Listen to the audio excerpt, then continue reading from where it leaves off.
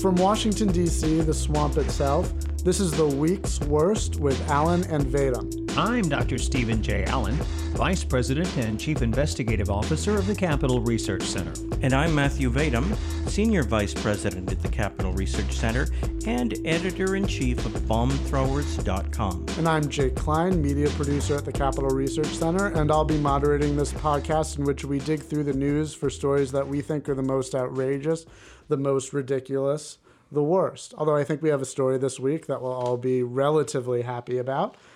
This past Tuesday, June 20th, Republican Karen Handel defeated Democrat Jon Ossoff in a special election to represent the 6th Congressional District in Georgia in the House of Representatives. The special election was made necessary by former Representative Tom Price's move to become Secretary of Health and Human Services. It was a very closely watched election, with Ossoff polling ahead at times in what was once a safely Republican district. Over $50 million was spent on this election, making it the most costly House race in history. But in the end, Karen Handel won by 3.8%, 51.9% to 48.1%. So first of all, let's get the basics down. Who are our contenders here? Who's Jon Ossoff? Jon Ossoff is the left wing's holy messiah.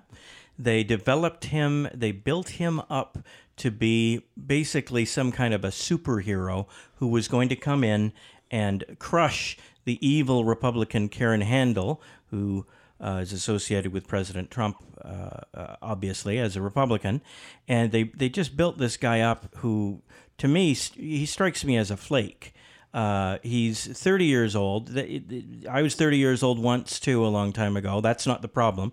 The problem is he doesn't have a clear sort of work background. He's supposedly a documentary filmmaker. No offense intended to documentary filmmakers. None taken. There are at least two of us in this room, maybe even three. And this guy, was such a lightweight. But for some reason, the left really got into him. He was taken as a symbol of the resistance against Trumpism, and people from Hollywood projected all these heroic qualities onto him. And I'm not saying he's a bad person. He seems okay as an individual. But they made such a big deal out of this candidacy, and they had so much riding on it, and they spent so much money. He raised something like $22.5 million on his own. And then super PACs were active in the area too. Super PACs were also active, and they helped Karen Handel, but by far Jon Ossoff. This was supposedly the most expensive House of Representatives contest in American history. Yeah, his campaign spent 4 or 5 times what her campaign spent. Now, when you throw in the outside money... I thought it was more like 7 to 1, but yeah. When you throw in the outside money, then he still had an $8 million advantage over her. So it's interesting how the media report it, because they report the total number, but they don't show I haven't seen one report that to mention the total number and then broke it down and showed the advantage that the Democrats had. But and they raised a lot of money from San Francisco and Silicon Valley. Those areas, big liberal areas. Yeah. So it was out-of-state money largely that was financing Ossoff. Handel got some out-of-state money, but I think not nearly as much as Ossoff did. He was viewed as an interloper by many, and he didn't live in the actual district he was running in, which isn't always a good tactic to accuse somebody of in a race, but here it actually had some traction. Well, of course, it hits when somebody says something like, who are you going to vote for, congressional candidate? And the guy says, I can't vote in my own race. But the background of this guy it's typical, which is that the left is very good at finding people, raising them up, giving them the right connections that they need to be successful in politics or even in business, and that's what we have here. This is a guy who interned for John Lewis, the civil rights icon, who's become unfortunately a very harshly partisan Democrat in recent years, and he interned for him, and then he ends up, the next thing you know, he's this guy Ossoff is at Georgetown University. graduates in 2009, gets a bachelor's degree in the School of Foreign Service. Then he ends up at the London School of Economics, where he gets a master's degree in 2013. And then he's he becomes this documentary filmmaker, works for BBC Three, or at least his company does. And so now he's ready to run for Congress as this sort of golden boy who has all the right credentials. And we've seen this. You saw this with Barack Obama. You see this with one person after another. And it's just a shame that we don't do, on the conservative libertarian side, don't do as good a job of finding people and giving them credentials. Absolutely, and there's nothing wrong with having credentials, I hope. But policy-wise, what did we avoid here? What did this guy stand for? What sort of wing of the Democratic Party would you describe him as being in? Well, he started off as the kind of candidate who would run by who would promise to stand up to Trump. And that's what you see in Democratic primaries. Those of us who live in Washington, D.C. or in Virginia, we've seen recently the commercials in the governor's race in the Democratic primary, and it was one candidate trying to do one-up the other one over who was going to be more of a block for Donald Trump. He came across to me as kind of a Bernie Sanders acolyte. But as I understand it, throughout the campaign, he tried to do some ideological cross-dressing as a conservative, and he started to suddenly talk about the importance of balanced budget. So Jon Ossoff painted himself as a fiscal conservative, and apparently it didn't work. The voters of Georgia, not enough of them were actually convinced by his pitch. It's a tremendous advantage to a political party to be able to run a candidate who's a blank slate, because then you can completely tailor yourself to what you think the people are thinking in the district at that particular time. And you have no record to contradict that.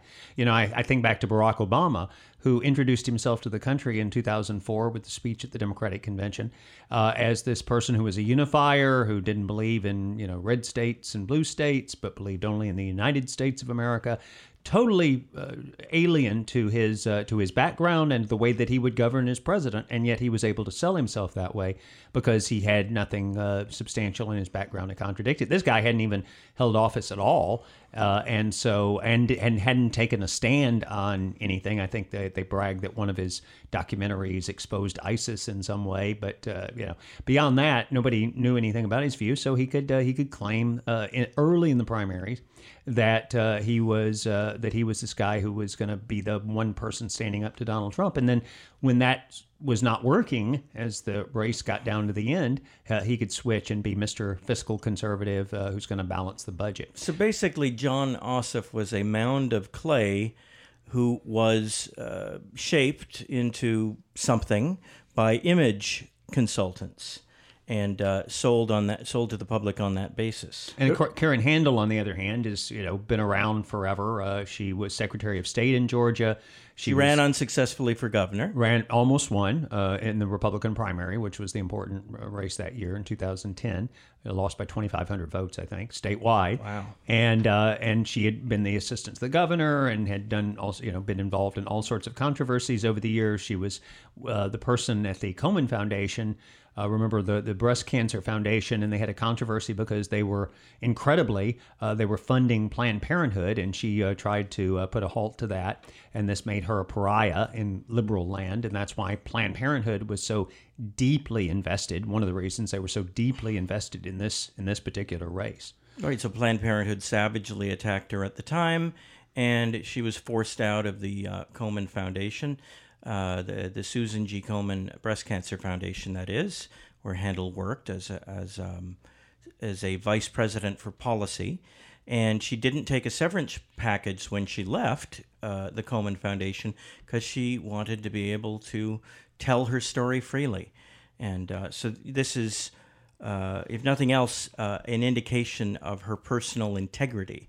And she wrote a book about her experiences, and she called it Planned Bullyhood. And I've read excerpts of it, and it's I was impressed. This is a woman with cojones, for lack of a better expression. And Planned Parenthood wanted to defeat her really bad and spent, I believe, somewhere around $700,000 against her in the Georgia special election race. They gave the money, that is, to the Jon Ossoff campaign. So Karen Handel earned the enmity of the abortion lobby, and was fine with that. This is a woman who remains courageous under fire, and she could be a rising star when she takes her seat in the House of Representatives in the next few days. Interestingly, she was endorsed in her various previous races by Sarah Palin, who has continued to do, and I've had a lot of discussions with my lefty friends about this. They don't realize that Palin is very quietly putting her people in positions across the country. Nikki Haley would not have gotten elected governor and therefore would not be UN ambassador without Sarah Palin, and Susana Martinez as governor of New Mexico. And then, of course, my view is that her endorsement of Donald Trump was critical to him winning the Republican nomination. So that's sort of a side issue, but it is interesting. And of course, the connection with Palin only drove the left battier that somebody associated with Sarah Palin might win this congressional seat. So that was mostly focused on one issue, though, the abortion issue. Broadly, how is her policy stances? Where did she fit in the Republican Party? Is she, because especially we have all these divisions now, is she more establishment? Is she more libertarian? Is she more Trumpy? Is she more cruisy conservative, if I can create that phrase? How would you describe her? Are we happy with her? I like cruisy as an adjective. That's a good one. I do too. And so can I use it about Tom Cruise movies? Ooh, that was so cruisy. It can be flexible. All right. Yeah, she's actually, sort of a you might say a mainstream Republican for the state of Georgia, which would be a conservative by national standards. She was attacked in her governor's race that she barely lost. She was attacked for being too pro-gay, believe it or not. And imagine that. Yeah.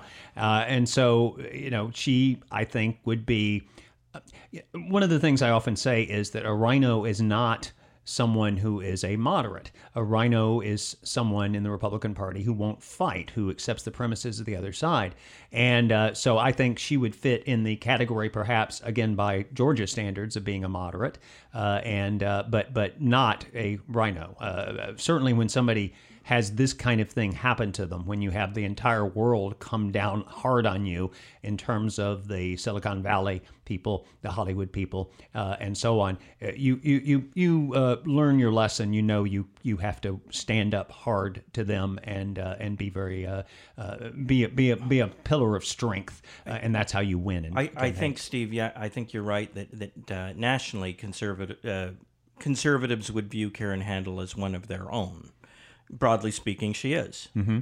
And that was not a pun with the word broadly. Right. And this is the district, remember, that Newt Gingrich was the congressman previously. Although, people say, well, the Republicans held the district for 40 years, it's actually 25 or so, because the district was drastically redrawn by the Democrat-controlled state legislature back in 1990 in 1991 to nail Newt Gingrich, and they almost were successful. He barely won re-election the next time around because his district was so different. The previous Republican was in the 1870s or 1880s and was a black freedman whose claim to fame was during the Civil War he commandeered a Confederate ship and piloted it to the Union Navy and became a big war hero. So this interestingly enough, that's just a nice little digression. This is the district that they used to, the late Louis Grizzard, the humorist,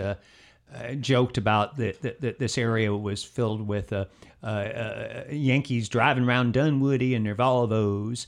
And so you have in this section of Georgia, very well educated. It's one of the most well educated congressional districts in the country. I think the rate of college graduation is around 60%, which is almost double the national rate of college graduation for the people who live there. So not that there's anything wrong with that. Remember, our president loves the poorly educated. Yeah, that's right. And of course, importantly, even though this is in Georgia and you would expect Donald Trump to have done well there, he only carried the district by 1 point. And that was why Democrats thought they had a really good shot of the special elections this year. But otherwise, it was an R+8 district, wasn't it? Yeah. To use the political lingo. Yeah, and so this was number one on the Democrats' target list of the special elections early this year to replace congressmen who had been appointed by President Trump to various positions, and therefore you have to have a special election if it's a House seat, and that's why this was their top target, and that's why the irony is that they actually had a closer race the same day in South Carolina where they had to fill another seat. But if they put some of that money over there, who knows? They might have won that. I don't think their Democratic candidate was quite the inspirational figure. I don't think he was as messianic as Jon Ossoff. Well, one of the reasons the race was so close in South Carolina was because nobody paid attention to it, so very few people showed up to vote. So mainly the Democrats showed up to vote, and that's why they came close. So it's one of those things where, do you put a lot of attention if you're the Democrats? Do you put a lot of attention in the race? Drawing people into it, involvement from all over the country, knowing that that's going to fire people up locally. I mean, the turnout in the Georgia district was higher than it was in the previous, I guess, in the 2014 election. And of course, what happened here was that Ossoff got 49%, I believe, in the first round of the primary. He came very close to winning it without a runoff. If you get 50%, you automatically go in. He came very close, and then he got fewer votes as a percentage this time around. He got more votes, but because people were so fired up and the turnout went up, that caused him to get a lower percentage. He actually went backwards, and Handel went from 20%, I believe, in the first primary to obviously winning this time around, and that's overcoming a tremendous disadvantage. I think 538 and a lot of the prognosticators had given the Democrats an edge just because Ossoff had so little that he needed to pick up to get a majority in the runoff, and he didn't do it. While I was babbling there, I made one mistake. I just want to correct it. The Friedman Republican was Robert Smalls, and it was in South Carolina. It was in the South Carolina district, not the Georgia district. Robert Smalls, 1875. First, that was the previous Republican to represent that district. All right, so, Democrats' number one target is one thing. The most expensive House race in history is quite another. So by a big margin, it's like I think the previous record was 30 million, so this beat that by more than 20 million. Yeah. So, but what was it about this race? I mean, why this one? Oh, this was because they kept selling it. And that's why, I see this as the week's worst, because if you look at the news coverage, it was all about how this was going to be the big referendum on Donald Trump. And this was going to show that the Democrats could come back and they could take the House. Right. The Democrats tried to nationalize the election, and it worked to an extent, but the people in that district in Georgia weren't buying it. They viewed this as I'm sure some of them viewed it as a referendum on Trump, but a lot of them didn't. They just wanted the status quo. They had a Republican as congressman before. They wanted to keep the Republicans representing the seat. Yeah, and if you look at the four special elections, there was also one for the Democrats in California, where there was a Democrat district where the congressman got appointed Attorney General of California. Yeah, so you're referring to Xavier Becerra. Right, and there was no Republican seriously in that race. I think one of the 20 candidates was a Republican. Previously, the congressman had been unopposed for re-election in the last regular election. So putting that aside, you have the four where there were Republican incumbents, and there was a dramatic drop from what the previous Republican incumbents had gotten, but it was around 17, 18 points on average, or at least the median, and that's about what you get when you go from an incumbent who has the advantage of incumbency, who's gotten elected before, his name's known, got all the money, and then you switch in a special election. You typically lose about 15, 20 points for the party that loses the incumbent, and that's what happened in these four races. It was between 15 and 20 points for the most part. So I think that it doesn't really tell you much about what's going to happen in the next general elections. So Democrats wanted to position it as a referendum on Trump. Was it?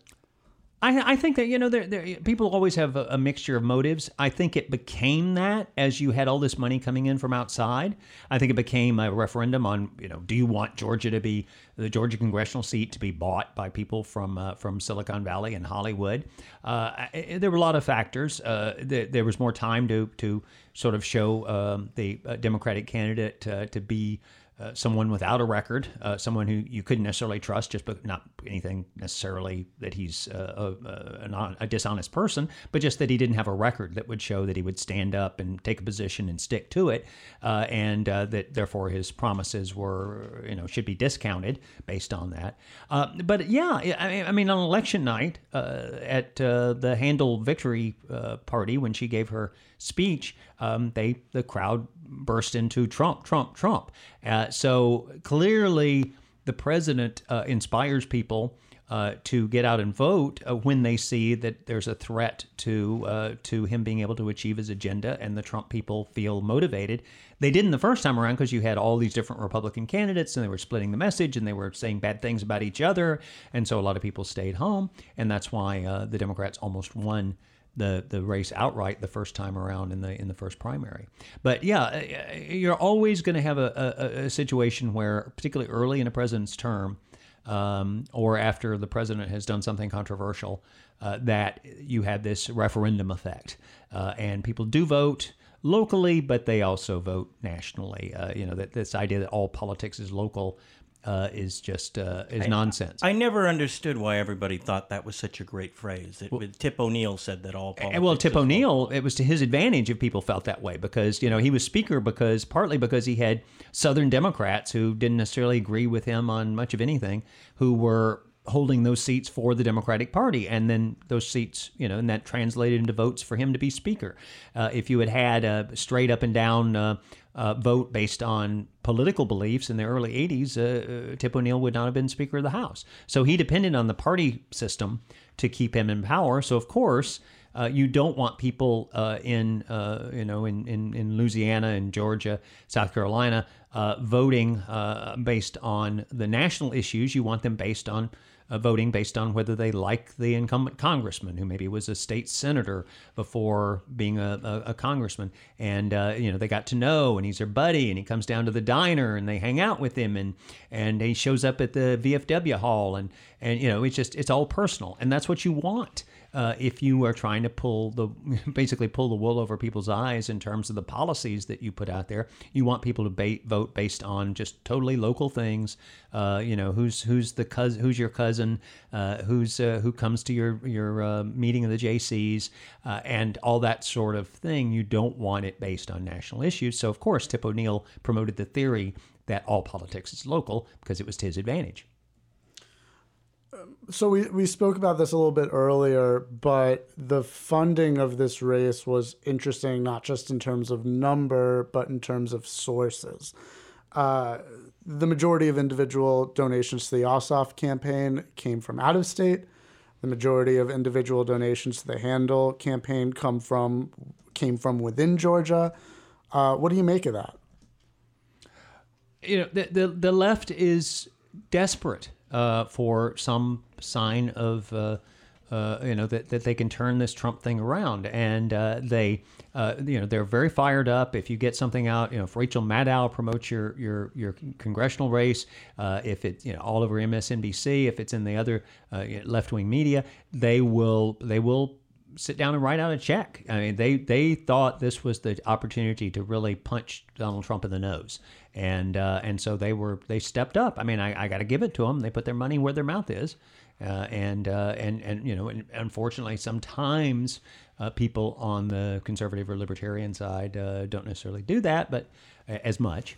But people enough did in this case. And interestingly, Jon Ossoff got about the same percentage of the vote in the special election as he got in this week as he did in the first vote that led to the runoff 2 months ago, around 48%, 48.1%. So he maintained, but he didn't grow. Yeah, sometimes you have a sneak up on them factor, and I can speak from personal experience. I think I'm the only person here who's actually run for anything.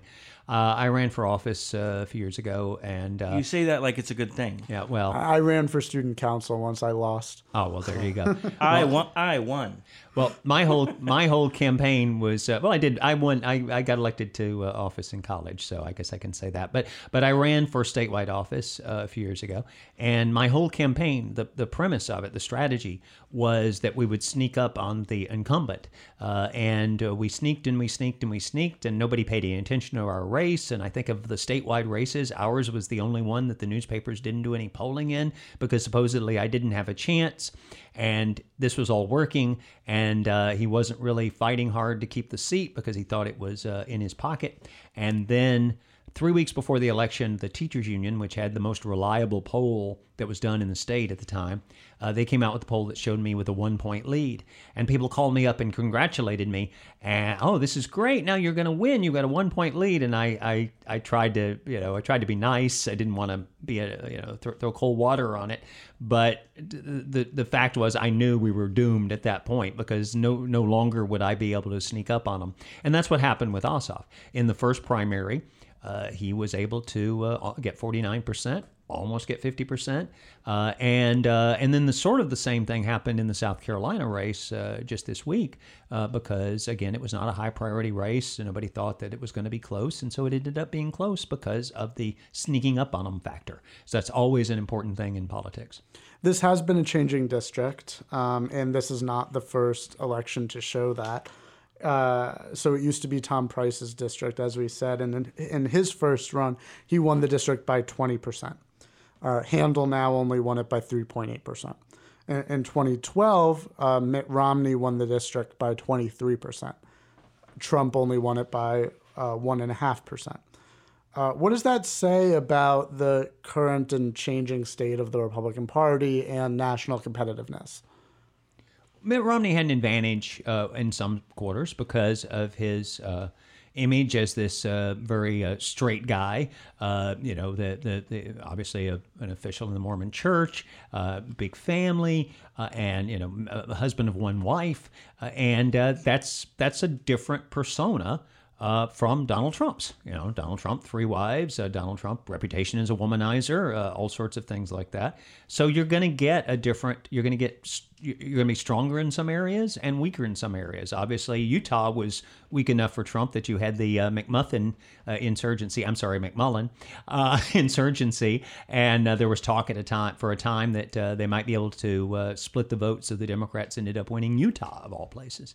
So you're going to have in a district like that somebody like Romney, who's never said a vulgar word in his life, as far as anybody knows, is going to have a different appeal and not pull. Romney's going to pull much better in a district like that, other things being equal, than Donald Trump. Donald Trump, on the other hand, can pull in blue-collar areas where people want somebody that they'd sit down and have a beer with, somebody who will fight for them, somebody if they got into some sort of conflict would be the person who stands up for them and never backs down.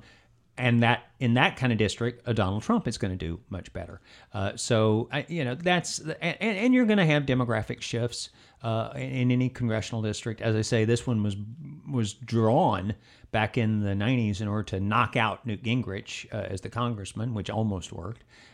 So it's more Democrat than, say, the district to the west of it there. As I say, the shift in these 4 special elections was about what you would normally get when you're running in a special election after the general election is over, and so there's nothing to indicate there the Democrats would necessarily pick up the House, which is the big issue. What does this indicate as far as upcoming House elections? On the other hand, I think some of the prognosticators have said, well, based on this, the Democrats might pick up 12 seats. They might pick up 50, but most likely they'll get around 12. And, of course, that's not enough. They need a bigger shift if they're going to win the House in the next general elections. All right. Do we have any final words on this subject? It was a surprisingly interesting special election, and the left tried to score big, tried to flip a seat. to the Democrats, from the Republicans to the Democrats, and they failed in that race, and they failed in 3 other races so far this year. President Trump and Brett Baer are incorrectly saying Democrats are 0 for 5 this year. No, Democrats are 0 for 4. They kept the seat in California. Right. They were saying in competitive races. They were hoping and counting the Trump election. They were hoping this was going to be some bellwether, some foreshadowing of the 28 off-year elections for Congress, and so far it doesn't seem to be a foreshadowing of anything. It's just things are continuing, and lefties hate Trump, and haters going to hate. Well, I would say this. If the Democrats had won, this would have been a tremendous advantage to them in terms of recruiting, in terms of raising money. Recruiting is important because if you can get high-quality candidates, you're much more likely to win. And if people see someone like Ossoff winning, then they'll get fired up. More people will sign up to run as candidates. So, it does hurt the Democrats, which is one reason they scream so much. And now they're screaming for blood. They're scapegoating Nancy Pelosi, who was just doing what she's always been doing throughout these special elections this year. But suddenly, a lot of them want to get rid of her on Capitol Hill in the Democratic caucus in the House, and that's a topic for another show. But I think that resistance to Pelosi and her own party, at least in Congress, is mounting. And it's going to be very interesting to see how that plays out over time. Well, Pelosi is famously left-wing, famous enough that you can actually get Republicans inspired to go to the polls by mentioning her name, and that happened in this election. If Pelosi had not been the Democratic leader and the person who would become Speaker if the Democrats got control of the House, then it's possible this would have turned out differently, because that was a big factor. And as one of the Democratic congressmen pointed out, yes, Trump has his negatives, and there are a lot of people who don't like Trump, but Nancy Pelosi is more toxic than Donald Trump. And if you know how toxic Trump is in some places, that's really saying something. All right, that's our show for this week. We'll be back next week, and we hope you'll join us. If you're not already, please subscribe to the podcast on iTunes and Stitcher, and follow us on social media at Capitol Research Center on Facebook and YouTube, and at Capitol Research on Twitter. I'm Dr. Stephen J. Allen, Vice President and Chief Investigative Officer of the Capitol Research Center. And I'm Matthew Batum, but I'll skip my title. And I'm Jake Klein. Thanks for listening.